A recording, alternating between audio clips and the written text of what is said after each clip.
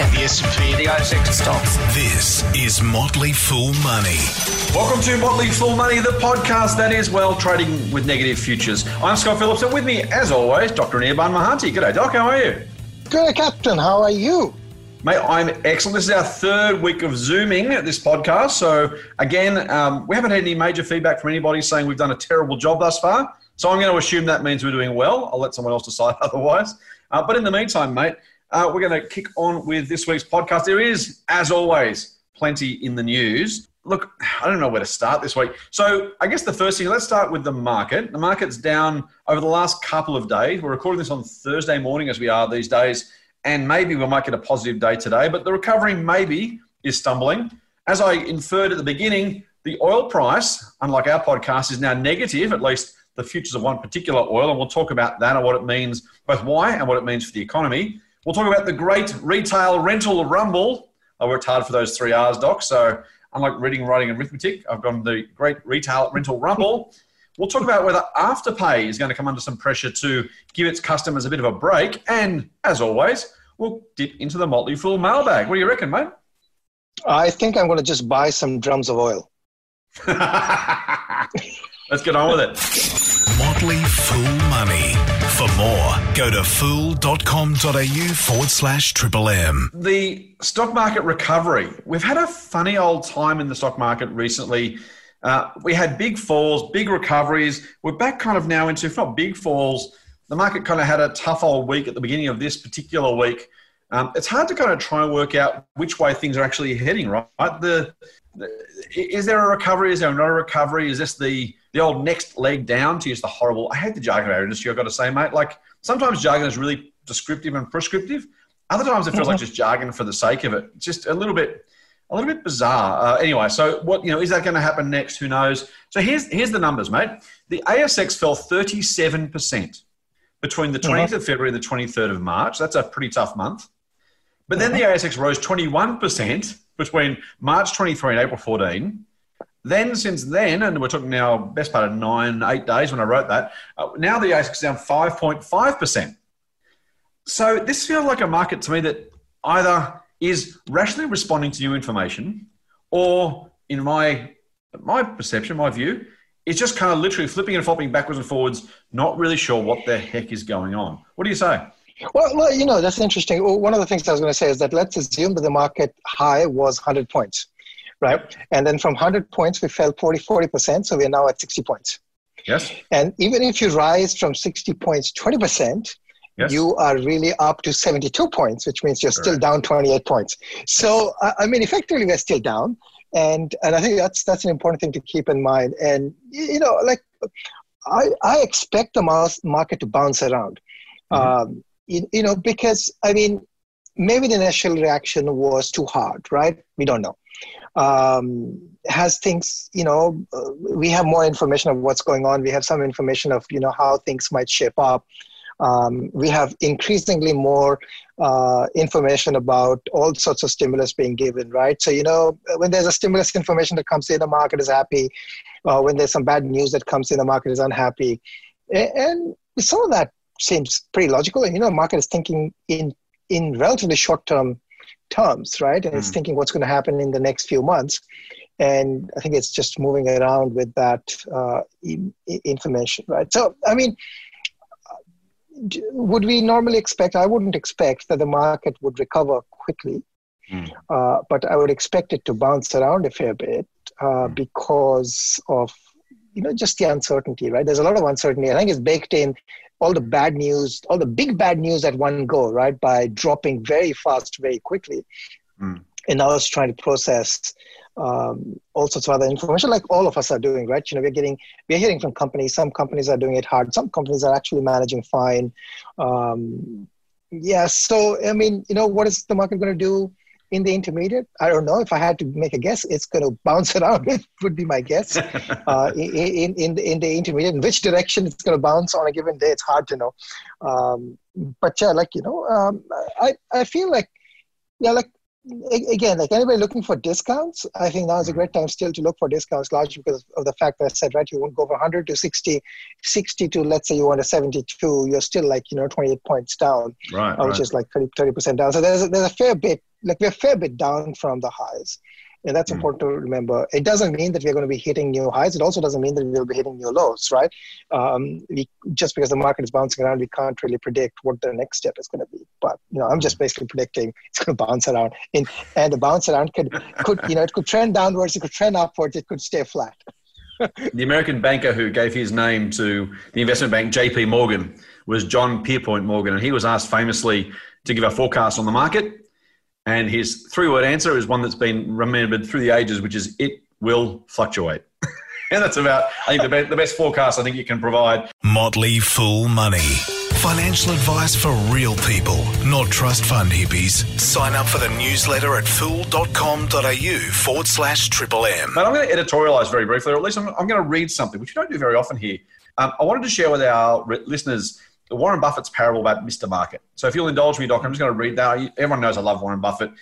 You don't love him quite as much as I do, but I think this parable is probably his most famous story, I think. Is that fair to say? So I'm just going to read this out just for our listeners who maybe are newer to investing or frankly who can do with the reminder. So this is from Warren Buffett's 1987 letter to Berkshire Hathaway shareholders. I wasn't a shareholder then, unfortunately, or I'd be much richer and probably on a Bahamian island, but I'm not, so I'm not. Let's go with, it's only a couple of paragraphs, so let me just read it. He says, even though the businesses that the two of you, sorry, let me start again. Yeah. So he's talking about Mr. Market, he's talking about you and Mr. Market. Even though the businesses that the two of you own may have economic characteristics that are stable, Mr. Market's quotations will be anything but. For, sad to say, the poor fellow has incurable emotional problems. At times, he feels euphoric and can only see the favourable factors affecting the business. When in that mood, he names a very high SPY sell price because he fears you will snap up his interest and rob him of imminent gains. At other times, he is depressed and can see nothing but trouble ahead for both the business and the world. On these occasions, he will name a very low price since he is terrified you will unload your interest on him. Mr. Market has another endearing characteristic. He doesn't mind being ignored. If his quotation is uninteresting to you today, he'll be back with a new one tomorrow. Transactions are strictly at your option. Under these conditions, the more manic depressive his behaviour, the better for you. But like Cinderella at the ball, you must heed one warning or everything will turn into pumpkins and mice. Mr. Market is there to serve you, not to guide you. It is his pocketbook, not his wisdom, that you will find useful. If he shows up someday in a particularly foolish mood, you are free to either ignore him or to take advantage of him. But it will be disastrous if you fall under his influence. Indeed, if you aren't certain you understand and can value your business far better than Mr. Market, you don't belong in the game. As they say in poker, if you've been in the game 30 minutes and you don't know who the patsy is, you're the patsy. And Doc, I just love that because it's a really stark reminder that looking at the daily news and trying to discern what the market is telling you or what the market knows is the market's often right, but not always. And that's Buffett's point, right? You can simply ignore the market whenever you want. And the fact that shares were down 37, up 21, down 5.5, and as you say, mate, from different bases, so those numbers aren't strictly comparable, but that very idea that no one really knows is, if nothing else, brought in a stark relief during this pandemic. I totally, yeah. Warren Buffett is a great educator in that sense, right? I mean, he makes the hard stuff very simple. And actually, I love that Mr. Market parable. I'm going to do a little tangent here. You mentioned JP Morgan. I don't know how many people know this, but JP Morgan had actually financed a company called the International Mercantile Corporation back in the day. That was the same company that actually financed another company which created the RMS Titanic. And I believe, I actually watched this in a documentary, and I believe he was actually set to sail on the Titanic, but at the last minute, and he was one of the two which had this great first class, whatever, or the state class or king class room, and he was at the last moment he actually bailed, and somebody else got the room. So there you go, sliding doors. Lots of luck. Yeah, sliding doors and lots of luck. You need some luck, hey? Real money advice from real people. Not just a couple of dicks with a Porsche. Get more at fool.com.au/Triple M. All right, mate, let's move on from the market for a second, or at least from the stock market. Let's move to something we don't talk about very often, which is resources. And let's talk about the oil price, because we set some records this week. I think it was Monday night or Tuesday night. the futures for West Texas Intermediate, I'll go into that in a little bit, oil went negative. Not only a little bit negative, they went very, very negative. I want to say $30-something a barrel at one point, Doc. Do I get that right? Yeah. And this is when I say negative, literally, if you owned a futures contract, you were paying somebody $30 a barrel to take your oil.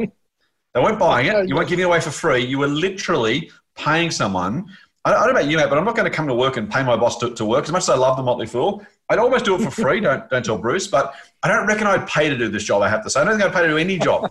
And yet, if you've got a barrel of oil, you are literally saying, can you please, for the love of God, here's $30, take it off my hands. So that was the first thing. Then overnight was Tuesday night, we saw the price of Brent crude. So West Texas Intermediate is American oil. Brent crude is the international oil benchmark. Fell to the lowest point this century, back to levels not seen since 1999. Oil is in some trouble. Now, we'll talk about futures in a second, mate, but just give us your view on the what's driving oil prices generally lower in this pandemic environment. Well, a couple of interesting things with oil. The obvious things that are actually driving oil in many ways, right? So oil price depends on supply and demand, right? There's enough supply and demand has all of a sudden evaporated, right? And if demand evaporates, there's basically a glut of oil, and that is basically driving prices down, right? There are no buyers of oil. And here's the funny thing with oil is that, or rather the funny thing with most of the things we consume is the world is basically optimized in a supply chain fashion, right? It's like toilet papers, right? How are we running out of toilet papers? We're running out of toilet papers because they're basically produced on demand. Right? Roughly, there's only so much storage. The same thing with oil. There's only so much storage. Well, once these storages are filled, all that oil that is being pumped out, what do you do with it? So, there's no demand for that oil. So I think that's really what's happening. If I had a big, tanker, a virtual tanker, I would be just filling up that with oil right now and just waiting for demand to come back. But I don't have that. And I think, even I heard the energy minister saying that, we're going to build a strategic reserve. The problem is, if you start building a strategic reserve now, by the time you build it, the oil price will be back. So you need to have the big hole in which you're going to fill it right now. So that's what's happening. So basically, demand, has evaporated because, we're all stuck at home. I think that's the thing too. It's really fascinating with oil in particular, and even toilet paper, as you say. It doesn't have to change by that much for the price to change really significantly, right? And the supply chain point you make, I want to draw that out a little bit further because the point you make, it wasn't what I was thinking about. But, if oil drops in demand by 3%, 4%, that's enough to see the price absolutely crater. So finely tuned. And frankly, it's done that because, like toilet paper, the amount of oil demanded over a month or a year or a couple of years is so incredibly stable normally that the supply chain is optimized so fantastically that it doesn't need, or usually doesn't need, that much finessing, right? Because the number of cars on the road aren't going to change dramatically normally. The number of ships transporting cargo aren't going to change dramatically normally. The number of planes in the air aren't going to change dramatically normally. And so you can kind of draw a reasonably straight line. In fact, demand has been a reasonably straight line. If you're in that business, it makes perfect sense to assume that straight line continues on, because why wouldn't it? Now, we know the answer in hindsight, but that's exactly what's going on. And I think, there's an economic lesson, there's a public policy lesson, quite frankly, whether it's ventilators or oil reserves or anything else. I think, we learned the old, remember the old Japanese management, when I was at uni, we learned about just-in-time management. And the big revolution from the Japanese through the 70s and 80s, I want to say, Doc, if you correct me on the timing if I'm wrong, was that just-in-time management idea, which is they look clearly, well, hang on, rather than buying a whole lot of steel and putting it in a warehouse and then using it to make the cars over the next 6 or 12 months, they worked out that if you could actually just buy the steel a couple of days before you needed it, if you could streamline your production processes so you could basically run your inventory, say, well, okay, I need 1 steering wheel, 4 tires, a couple of car seats and some steel on Tuesday, and I'll make the car on Wednesday. As long as you knew your suppliers could deliver it, it was a perfect idea. It kept costs really, really low. And that was a key part of the Japanese resurgence in manufacturing in general and car making in particular, until it wasn't. And frankly, it took 50 years almost to happen. But we've kind of learned as a society to assume that while everything is normal, you don't need redundancy in the system. This, if nothing else, has shown us that right across the board, whether it's cash, whether it's inventory, whether it's ventilators, whether it's capacity in hospital beds, redundancy is really super inefficient until you need it, in which case it's incredibly, incredibly valuable. Absolutely. Yeah. The lean just-in-time stuff doesn't work when you have pandemics or, when the system basically becomes, imbalanced, right? And that's what we really have right now. So, yeah. It's a hard one, right? Like it's a really big public policy and frankly company policy question of how you deal with pandemics, how you deal with the chance of disruption. It happens once every 50 years. What's the cost of the other 49 years versus the benefit in that 1 year? And that's a really interesting conversation that's going to be happening across, cabinet tables, boardrooms, right around the world in the next kind of couple of years. Once we get through this, is how do you position your business, your society, your health system, your whatever for those scenarios? Do you plan everything for the once in the 50-year, 100-year problems? Or do you say, well, we're going to have to just cop that when it happens because the cost of that for the other 49 years, the other 99 years is way too much to carry? I don't have a strong view on how we exit that, I should say, other than, and you've made this point before, I'm not sure about that on the podcast, but diversification is one answer, right? Now, globally, they're probably, it's hard to diversify away from the globe. Maybe when Elon takes us to Mars, we can diversify planetarily. But at least to some degree, having a diverse set of suppliers, a diverse set of customers, having some redundancy on hand, there's going to be some really interesting decisions made around that. Absolutely. Yeah, I don't have very many thoughts on that. I guess what we tell individuals, right, have a rainy day fund cushion. I guess that's sort of a thing, but companies can also have some rainy day fund cushion. How much is that? Is it 6 months or a year or 8 months? That's, again, I guess, depends on individual businesses and type of businesses and so on. There is a cash cushion component, and then there's a redundancy component, which is really physical infrastructure, right? And, running extra hospital beds, having extra ventilators that are going to basically sit around and basically become old. Maybe never be used, right? Thrown out in 5 years, 10 years, 20 years. Yeah. Yeah. So, that is really a societal cost-benefit issue, right? That's really hard. I'm happy I don't have to make those decisions, right? Somebody else's problem. But it's just really, that is really hard, I think. The financial aspect, I think, is a little bit easier because you could say, well, if we tell individuals to have 6 months of cushion, then maybe, corporations can have 6 months of cushion too. 6 to 8 months of cushion. But the other stuff is really, really hard, I think. It's a funny one. We say in investing that in the good times, companies are valued on earnings, and in the bad times, they're valued on assets. I kind of feel like from a political and policy perspective, in the good times, people want to focus on waste. And in the bad times, people want to focus on redundancy. And they are, by definition, mutually, not exclusive necessarily, but they're kind of that, right? Like you can imagine the political grief about you throw away, how many $1 billion worth of ventilators you throw away in the last 25 years would be in 2019, someone's complaining about all this wasted money on ventilators. In 2020, we're saying, why are there not more, why are there not more ventilators? We're not, as a society, mate, we can often not be that, I won't say that bright, but we're probably not that thoughtful about maybe the second order impacts or the bigger issue. It's investing 101, right? We know that people want to spend their money today, don't want to save it for tomorrow. That's kind of the same story at some level, like the human inability to look forward far enough to allow for those things, the one-offs, the black swans effectively. When the book was written in 2008-9, we should have known kind of, or at least been prepared for that. We forgot pretty quickly. Yeah, that's all pretty true. At the same time, though, what I would say is that the silver lining, I think we talked about this last week, right, is because the GFC happened, we're sort of better off this time. Had this hit without the GFC, I don't think policymakers would have any clue of actually what to do, right? Yeah. So, there is, of course, the risk of overstimulation and things like that. But I would almost bet that, people would actually be at the drawing boards trying to figure out, okay, what do we do now? Yes, right? Yeah, that's right. And so I think, in a way, it's not all lost. Hundreds of thousands of people have died, globally. So, that is definitely a big, human loss. But I think in terms of our policy response, at least economically, I feel that, most countries are on the same page, right? They're all basically doing the same thing, throwing about 10, 12, 15% of their GDP effectively towards stimulation and basically saying we got to do just everything we can. Otherwise, our modern society basically comes to a grinding halt, right? I think I think that is the bright side, the bright side of what has happened.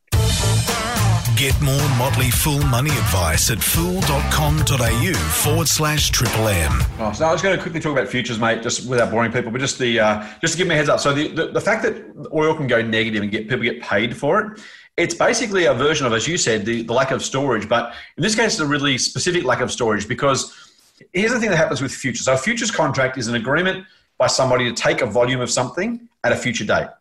And it kind of has a really good, solid, fundamental underpinning, right? When you're a farmer and you're going to produce X, what do you measure wheat in? Is it tons of wheat? I think it is. Tons of wheat. My apologies to our farmer listeners. Someone will hit me up on Twitter and call me an idiot, and probably fair enough.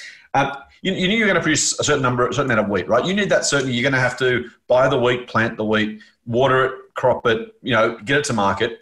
And that was super uncertain. And so someone at one point said, you know what, if you could do a deal with, let's say, Kellogg's as the cornflakes and Weet-Bix makers, or Sanitarium, I suppose. You say, look, I'll tell you what, how about you give me a guarantee you'll take this wheat at a given price in 3 months' time when the crop's ready. And it made perfect sense, right? Because it gave the farmer certainty, it gave the customer certainty. They gave both price and volume. So they kind of each knew what was going to happen. And that's a really sensible, smart thing. Now, I've ranted about derivatives before. And I, as you know, Doc, would cancel or outlaw most derivatives, particularly for non-financial things. But in this case, that made some sense. Now, when it comes to oil, the same kind of thing happens, same exact trade, right? If you're, let's just arbitrarily pick some stuff. If you're Caltex and you need to sell some petrol and you're ExxonMobil, you're drilling for oil, some sort of deal between the two with some middlemen made some sense because Exxon knew how much to drill and knew what price they'd get, so they can work out whether it was profitable to drill. Again, that all makes some sense. As our listeners shouldn't be surprised, good old financial types get in the way and try and make a buck on the trade. And so there's a whole lot of spreadsheet jockeys who got in on that, and they said, you know what, we're going to buy those oil futures and try and make some money on them. We're going to try and buy them now and sell them later for a higher price because we're geniuses, and we're going to make some money doing that. Which all makes sense, except when the demand for oil drops, if you're a spreadsheet jockey and you own all those oil futures, if you don't sell them to somebody, you've got to take delivery of the oil. Now, I don't know too many Wall Street investment banks or Bridge Street investment or commercial banks here in Australia, for example, who can actually take containers and containers and ships of oil and put them somewhere. You can't sort of put them you can't put them in the basement. You can't kind of fill your swimming pools with it. You got to do something with it, right? Now they know they can't take delivery of that because there's no market for it. They can't store it, and so that's when we get into the situation where they're selling desperately these futures to get them off their books before they have to take delivery.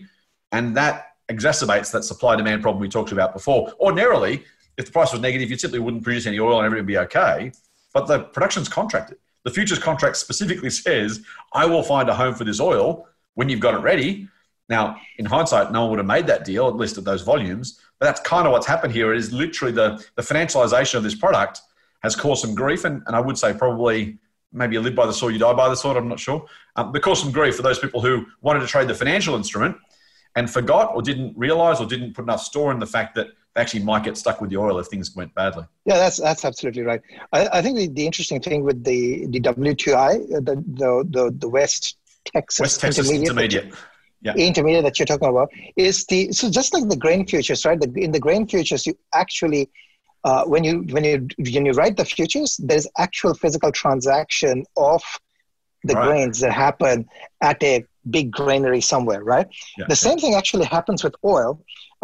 In this particular case, the physical transaction, if it needs to happen, if it needs to be stored, it is stored at a place called Cushing in Oklahoma. Mm-hmm. Okay, so there is a physical storage where you can actually store the oil for some period of time. Yeah. The problem that has happened is because of the pandemic, that storage is apparently 70-80% full. So there's no space. So there's technically the reason the oil is negative is there's actually no physical space for that oil to be stored right now because I think the storage at Cushing, Oklahoma has basically said, we are not taking any more oil because we project we'll be full in a couple of weeks' time. Yeah. So that's where the negative pricing is coming from. So in a way, the people who actually will make some money off this is really the producers, right? Because the producers and the derivative guys in the middle, because the producers have got contracted prices at which they're supposed to sell. And that's what it's about, right? That's exactly what the futures are for. Yeah, and they would be shutting down their plants to right now to actually not produce. So they would actually not produce oil because they know they don't have to deliver oil or they have some oil sitting in some tankers. And so the guys who own the contract who are obliged to actually take delivery and they can't take delivery, they have to pay. So that, I think that's this has actually never happened in the past. So there's always a new thing that can happen.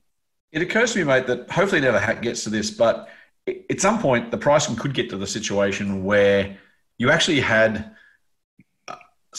people being paid to actually burn the oil just to get rid of it because it's cheaper than having to try and find somewhere for it where there's literally nowhere to put it. Like, if you literally have to pay money and take delivery, and you can't take delivery because you can't put it anywhere, you're either going to give money for nothing, or you take delivery. Maybe, I don't know. I mean, it sounds stupid, and I hope it never happens. But you can see planes being put in the air just to burn up the oil, just to get rid of this stuff, so that there's something, literally, so you've got somewhere to put it. Because someone's going to say to you, "You must take this oil. I've produced it. You must take it." If you've got nowhere to put it, what else do? You must burn it or somehow find space for it by forcing someone else to take the oil or incentivizing them, which again is why things are negative, because they're trying to find places to put the oil, people who want the oil, who can use it. I don't know about the sale of jerry cans or oil drums, but I reckon they're probably going through the roof right now. Yeah, what I'm hoping is that basically production is turned off, right? And it looks like part of the other problem was that the cartel deal. I'm using the term cartel here. The cartel deal that was done between the U.S. and the OPEC and the Russians, that was supposed to start the cutoff in May, right? And that is just too late.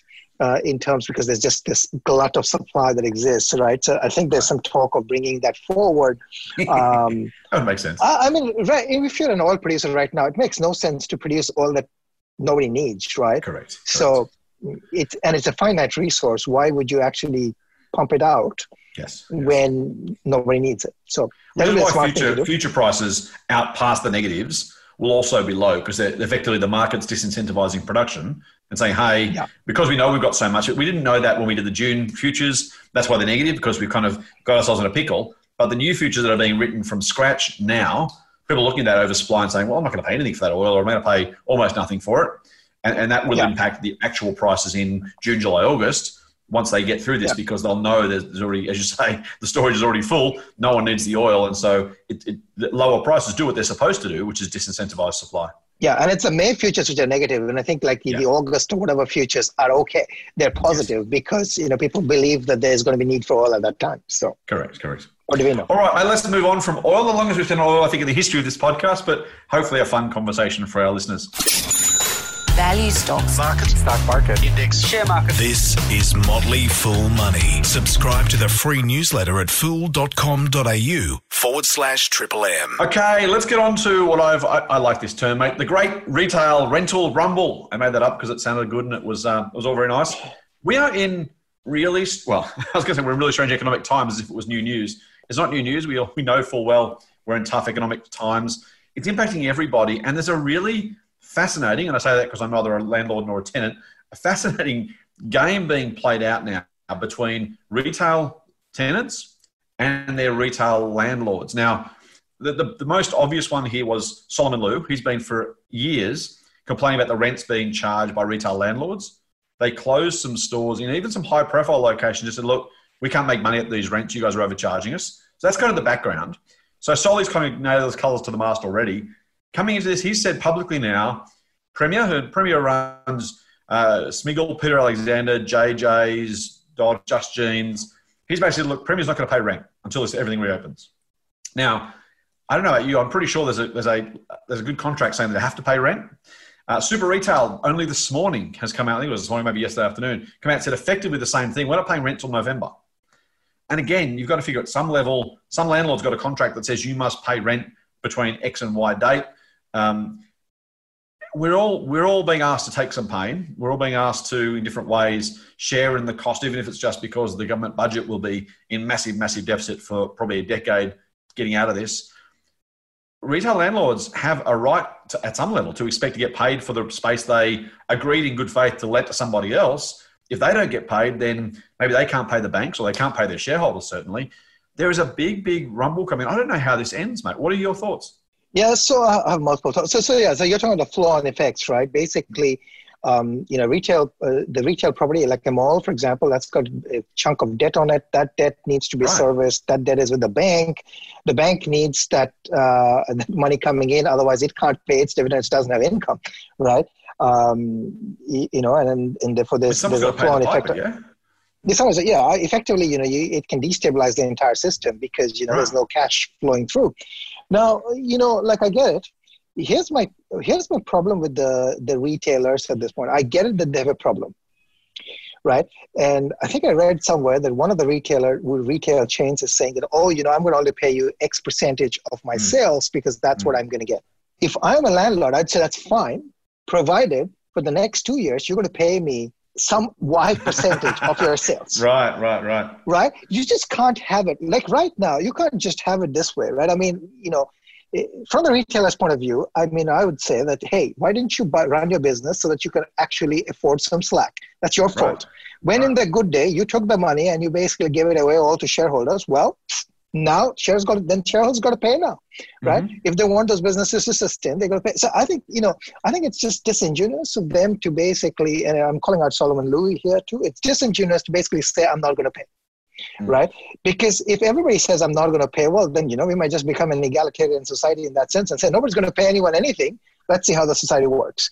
That's the thing, right? So like, the contract's got to be worth something. Like, even if you agree that the landlord should do something and maybe will do something at a very basic level, I don't think we can, as a society, how do we operate when the contracts are contracts unless someone doesn't want to uphold their end of the bargain? Yeah, so I think absolutely they should renegotiate because it's in nobody's interest. I get that part. Like that part I think is fine. It's the same thing I would say at the residential level too, right? If I'm a renter and I can't pay, it's not in the interest of the landlord to throw me out, right? And it's in my interest to stay in, but then we need to arrive at an arrangement that's fair to both parties, right? And so I think this thing that they're basically right now, it appears to me that they're taking this option where, okay, we're just going to use this as a bargaining tool. That to me, I could stretch it further and say, hey, can I go and buy jeans now that I will have less money? So I'm going to only pay you less right now. That's right. I mean, it doesn't work that way. Can I go and tell the coffee shop that I will not pay you $4.50 or $5 for my mocha? I'm only going to pay $2. Will you take it? That's just, I think it's a pushing it, but I believe that they should be renegotiating the terms. But, if somebody's saying I want to pay you 5% of my sales, now it's a fine. Please pay me 5% of your sales. And please audit me. I need to audit. That sales need to be audited too, right? I mean, is it 5% of the overall group or is it 5% of the store? What is it, right? So I think it's a little bit of I'm not very happy with how that is happening. Actually, I mean, I think that's the problem. And again, it's both that the fairness element and the flow-on element. I think if we believe we want to live in property rights fundamentally, which is effectively contract law, is what has underpinned the growth of capitalism. If you've done any economic history from the very, very earliest days, it is property rights that has given people security of title, which lets them do things like get mortgages, like invest. I mean, the extension of that is then contract law. If you then start to say, well, contracts are only contracts if we all want them to be, we can. One party just not stop. Imagine if you went to the bank and said, look, I was going to pay back my credit card or my mortgage, but I lost my job, so here's what I'm going to do. I'm just not going to pay. I mean, at some point the bank's going to go, I appreciate that, but you kind of have to. No, I just don't want to. Let's renegotiate. How about I only pay you half of my mortgage back? It's just not sustainable. I think it's fine. And I don't even, I feel for the retailers who are in, a situation they didn't put themselves in and frankly no one foresaw 6 months ago. I feel sorry for the landlords who are, trying to, again, in good faith have done deals to expect they would be paid back. And so, if you're vacant, that's a different question. But if you still got a tenant, you're entitled to expect they're going to pay the bills.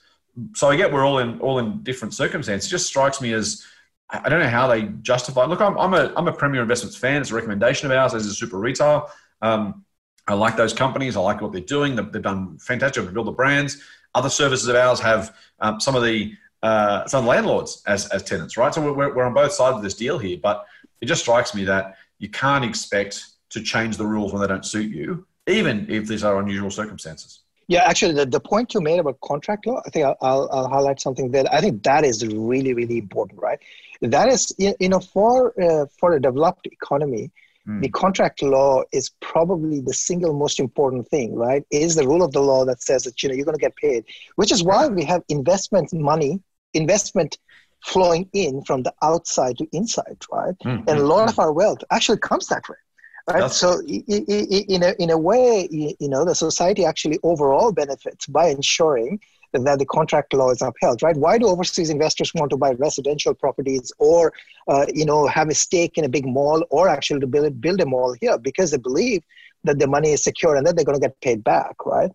Fundamentally altering that is actually it's a big step backwards, right? Renegotiate, absolutely. But, this could become a scary precedent, and I hope it doesn't get there. That's my big issue. I think it's the precedent. I don't really care about who wins with the retail situation. What scares me, as you say, is that very precedent. Mate, let's move on. Speaking of everyone having to take some sort of pain in this one.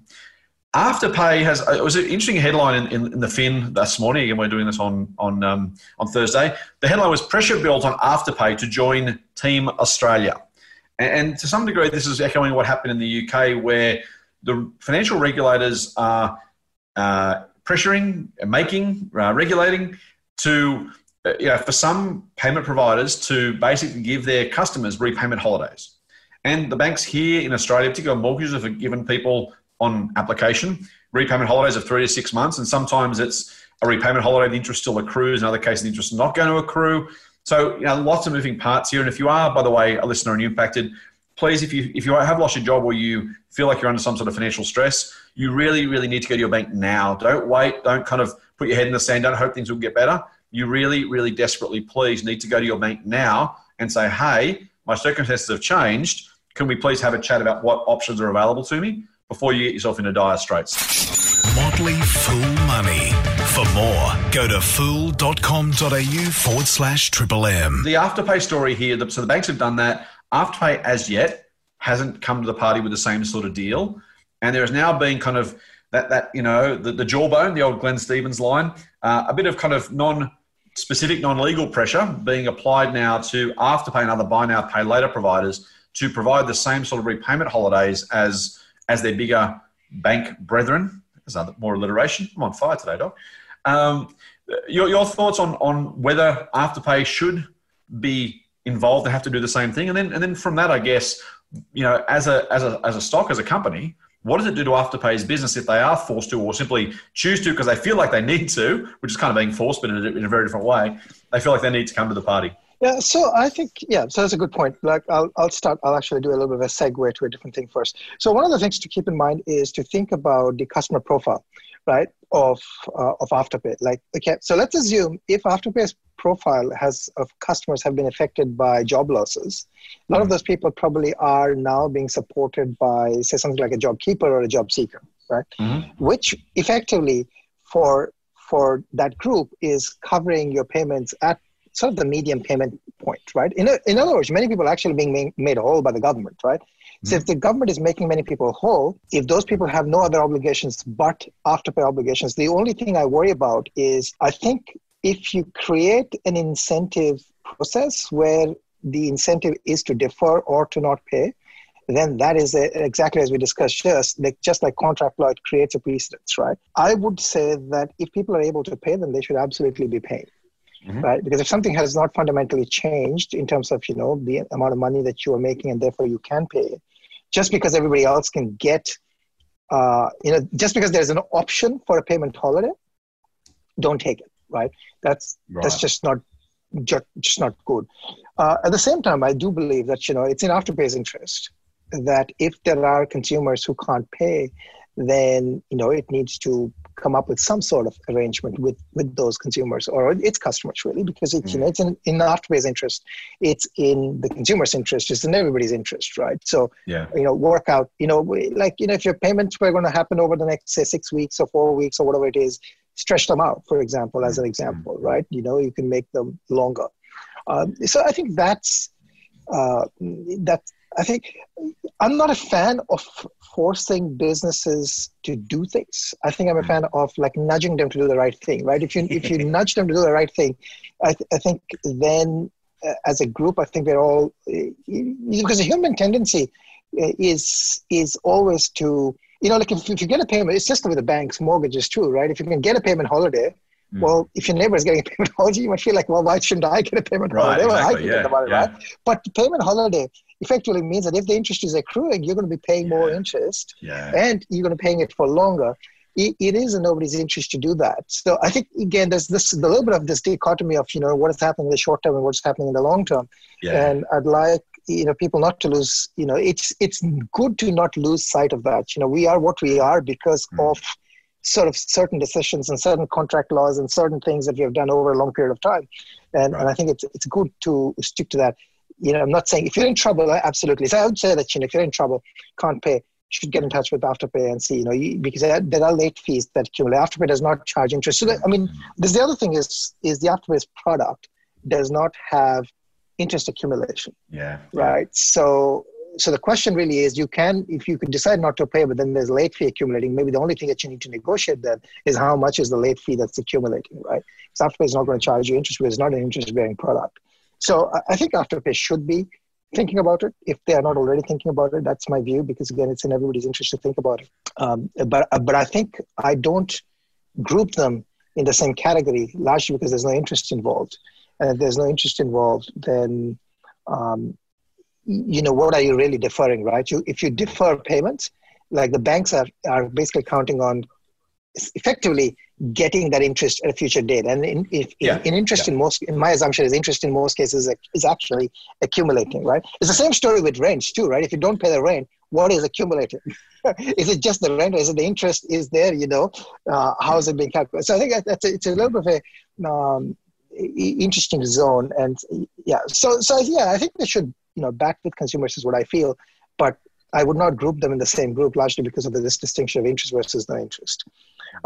In terms of the product, so here's the interesting thing with Afterpay's last report basically said there was a huge pickup in the business did not slow down, largely because Afterpay has a big online component, right? And while offline sales have stopped, online sales have been booming. So the business was not affected. With that said, ultimately it is consumer discretionary largely, right? So in an economic slowdown, consumer discretionary does take a hit. So I do expect it to take a hit. That said, and Afterpay is a recommendation in one of our services that I run. What I think I like to point out to people is a company like Afterpay, for example, is valued for growth. Right? It's a growth company. And the interesting thing with growth is also a function of the base at which you're growing from. So if you're growing from a small base, getting like a large growth is easier versus if you're like Apple and you sell iPhones to everyone. Well, how do you grow that? Because to grow from a humongous base where if your sales are like 300 billion, growing from that is really, really hard. Yeah. Versus if your sales are like 1 billion, growing from that is comparatively easier. So that's the thing I point out with Afterpay is that when you have greenfield opportunities, you have many retailers that you have not signed up, many people that online that haven't yet come on to the Afterpay bandwagon. The growth optionality is still there. The growth will slow. It's likely not to go negative, whereas for an established player, it's probably going to go negative, right? So, and those are the things. So there's absolutely a valuation question involved. If you're looking for growth, it's probably going to be still there. That's my guess. Well, how are you feeling about Afterpay in an environment where their sales are growing, but the credit worthiness of the average Australian consumer is falling? And I don't want to necessarily do a one-for-one comparison there, but to the extent that if you're selling something online and you're getting the cash today, if you're the retailer that Afterpay supports, you're pretty happy, right? Because you're getting the growth and some money's going straight in the back pocket. You're pretty happy, and then Afterpay can deal with the collection. At some level, growing sales would be great, but if you know that the average Australian consumer is worse off because there's going to be less money coming in, there's going to be larger unemployment, there's going to be more mortgage or other stresses around, are you feeling okay about the creditworthiness of the deals Afterpay is doing with its customers, given A, the general kind of malaise, but also B, the pressure they might be under if those late fees are deferred or cancelled, if that's the pressure they come under or that's the decision they make, growing your receivables, in other words, the money that people owe you in a market where you're being pressured not to charge late fees and or the consumer is less likely to be able to pay you back,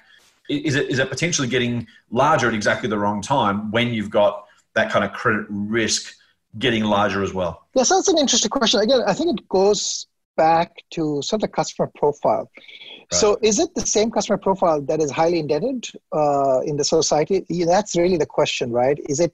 So a large number of Afterpay consumers, for example, do not pay back by a credit card. They pay back by direct debit, right? The customer profile is, it's skewed towards a younger population.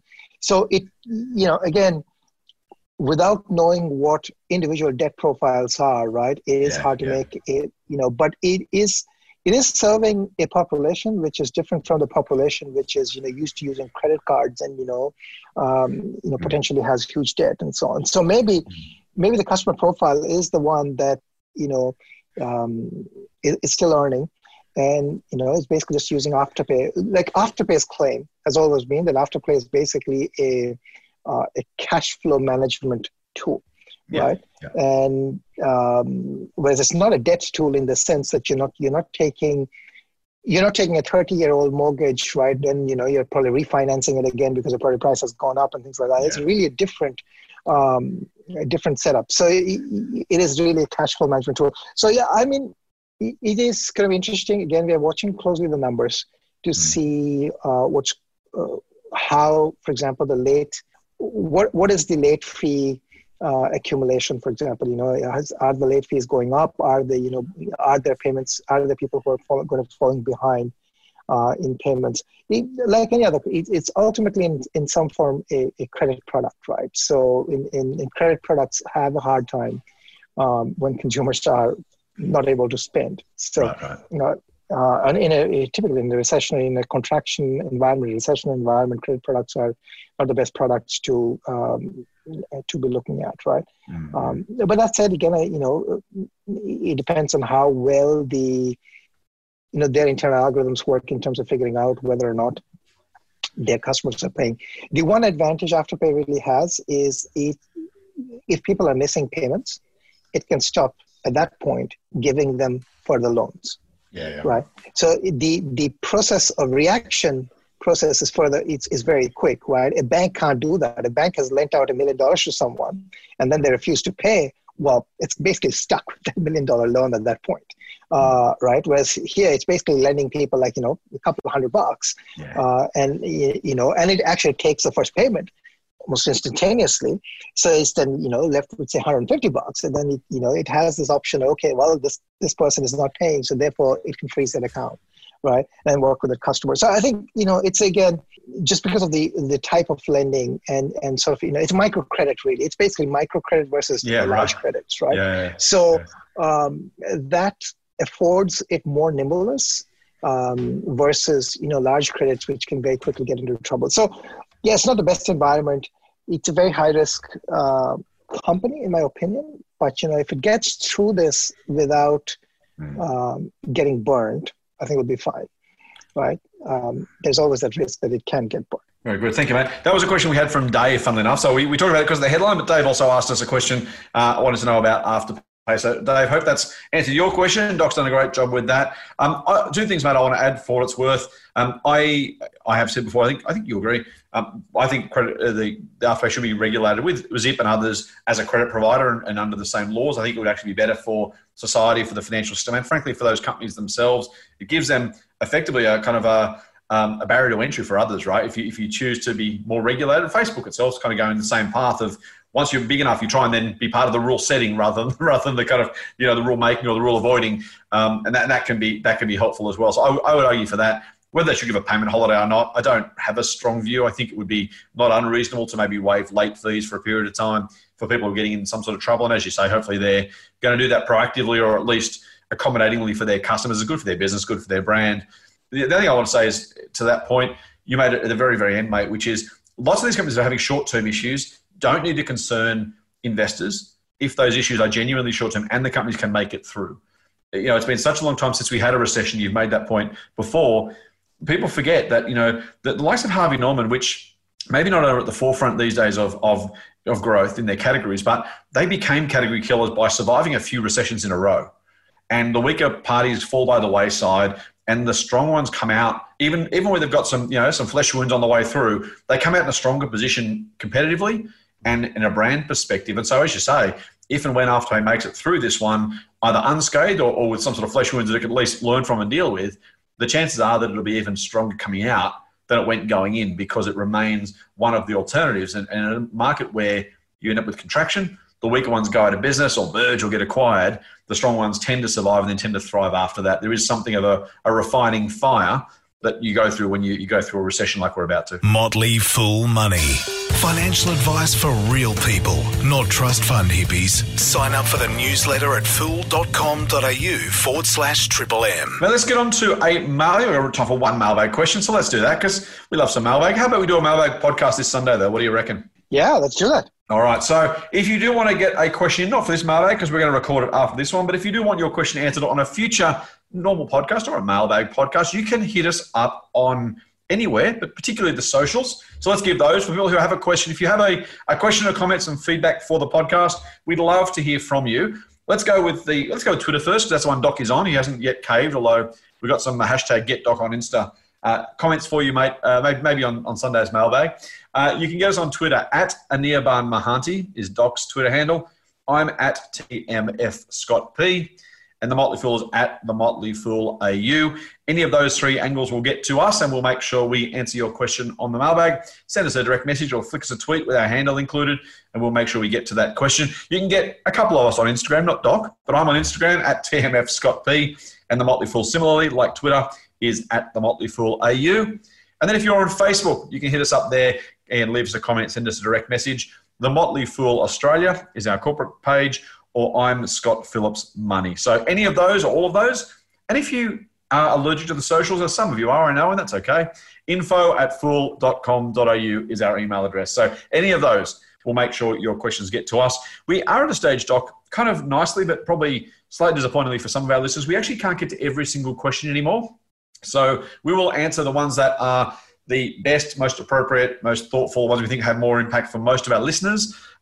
Usually ones we haven't answered before in a little while too. So we're trying to avoid repetition for our listeners. But if you have a question, please send it through. We'd love to get to it. We get to almost all of them. And maybe we will be able to get to all of them in future. But just to set expectations, we'll answer as many as we possibly can in the time we're allotted and see what we can do. All right. That out of the way, mate. Question from Matthew on Instagram. He says, hi, Scott and Doc. Recently started looking into investing and listening to the podcast. Excellent. Well done. I understand you can't give direct advice, and we can't, but wanted to know your general opinion on ASX code STW. Keep up the great work and hashtag get Doc on Insta. Sorry, Doc. STW is an index tracker. It's the iShares ASX 200 from memory. Did I get that right? Absolutely right.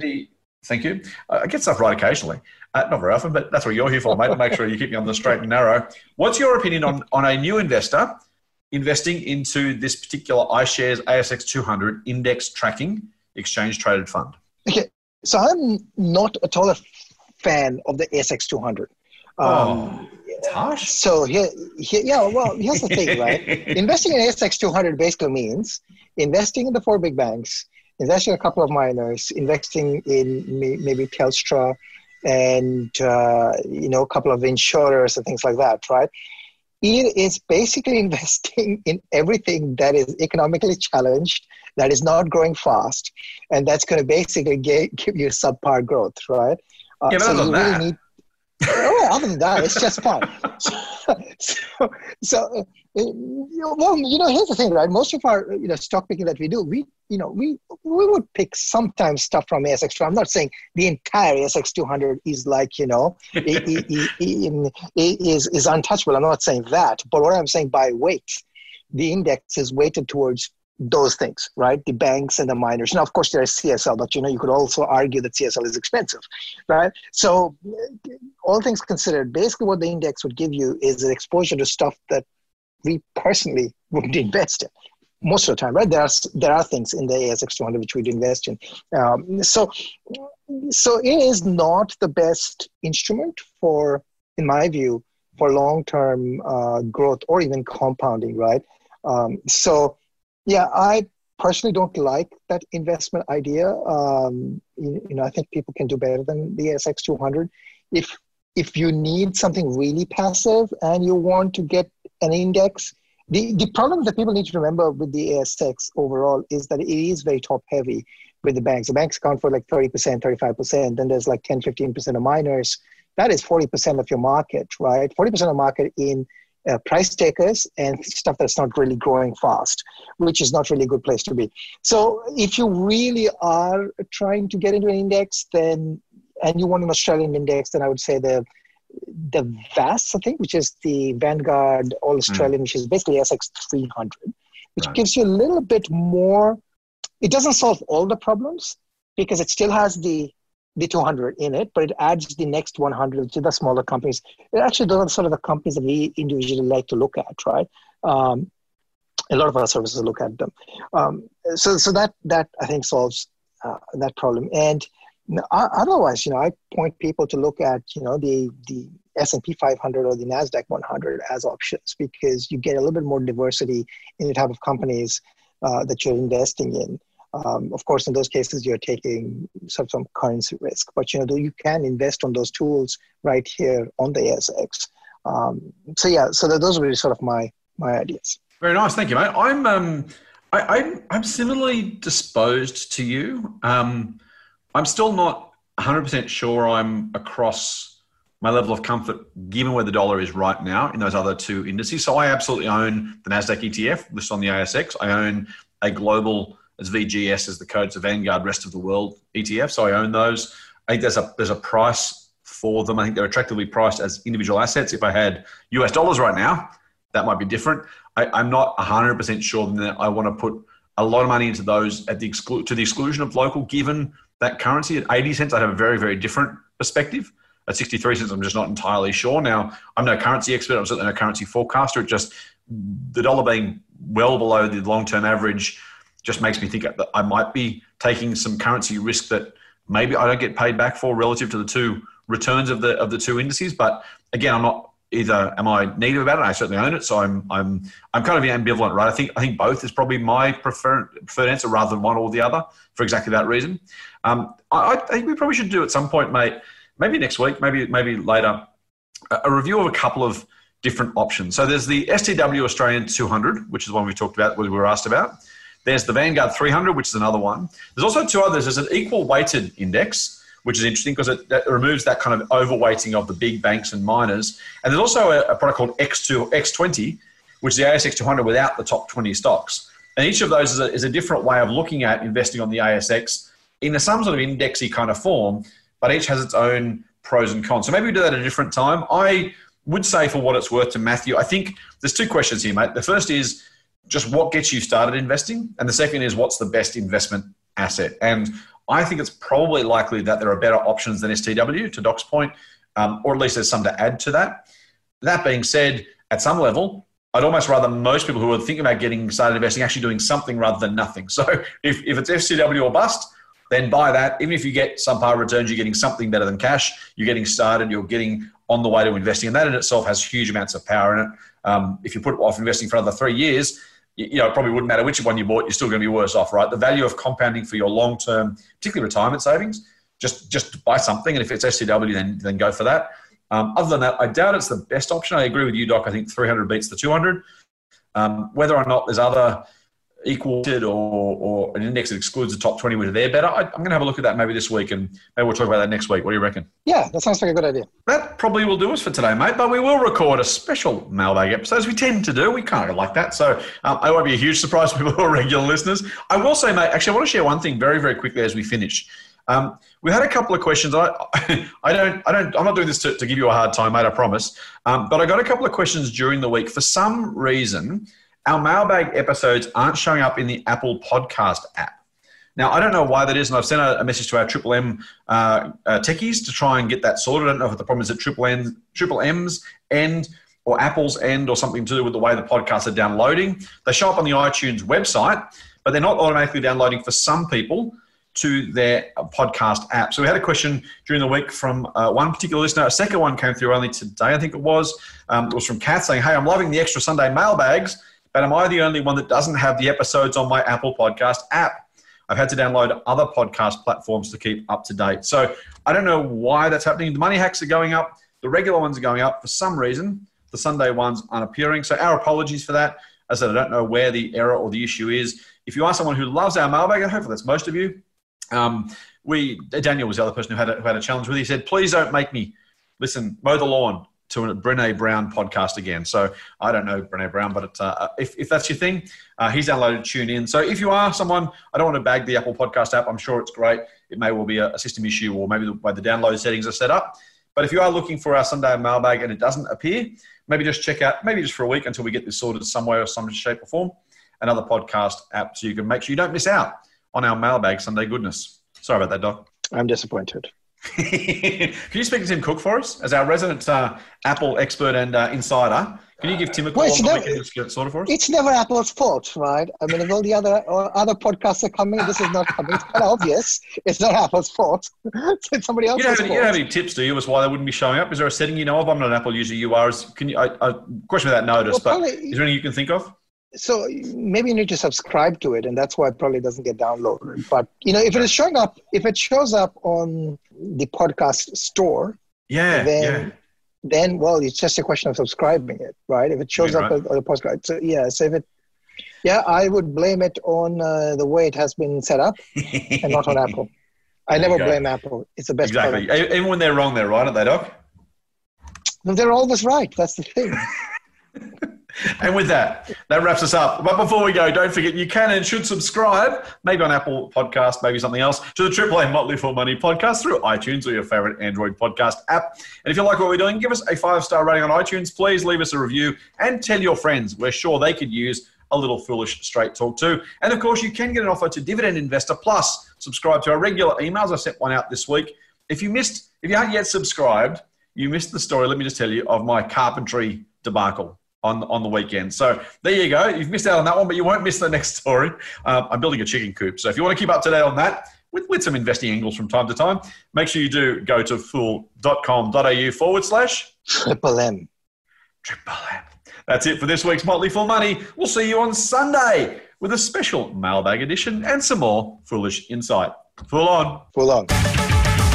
The Motley Fool and people appearing in this program may have positions in the companies mentioned. General advice only. Please speak to your financial professional to understand how it may pertain to your situation. Subscribe to the free newsletter at fool.com.au/Triple M. The Motley Fool operates under Financial Services Licence 400691.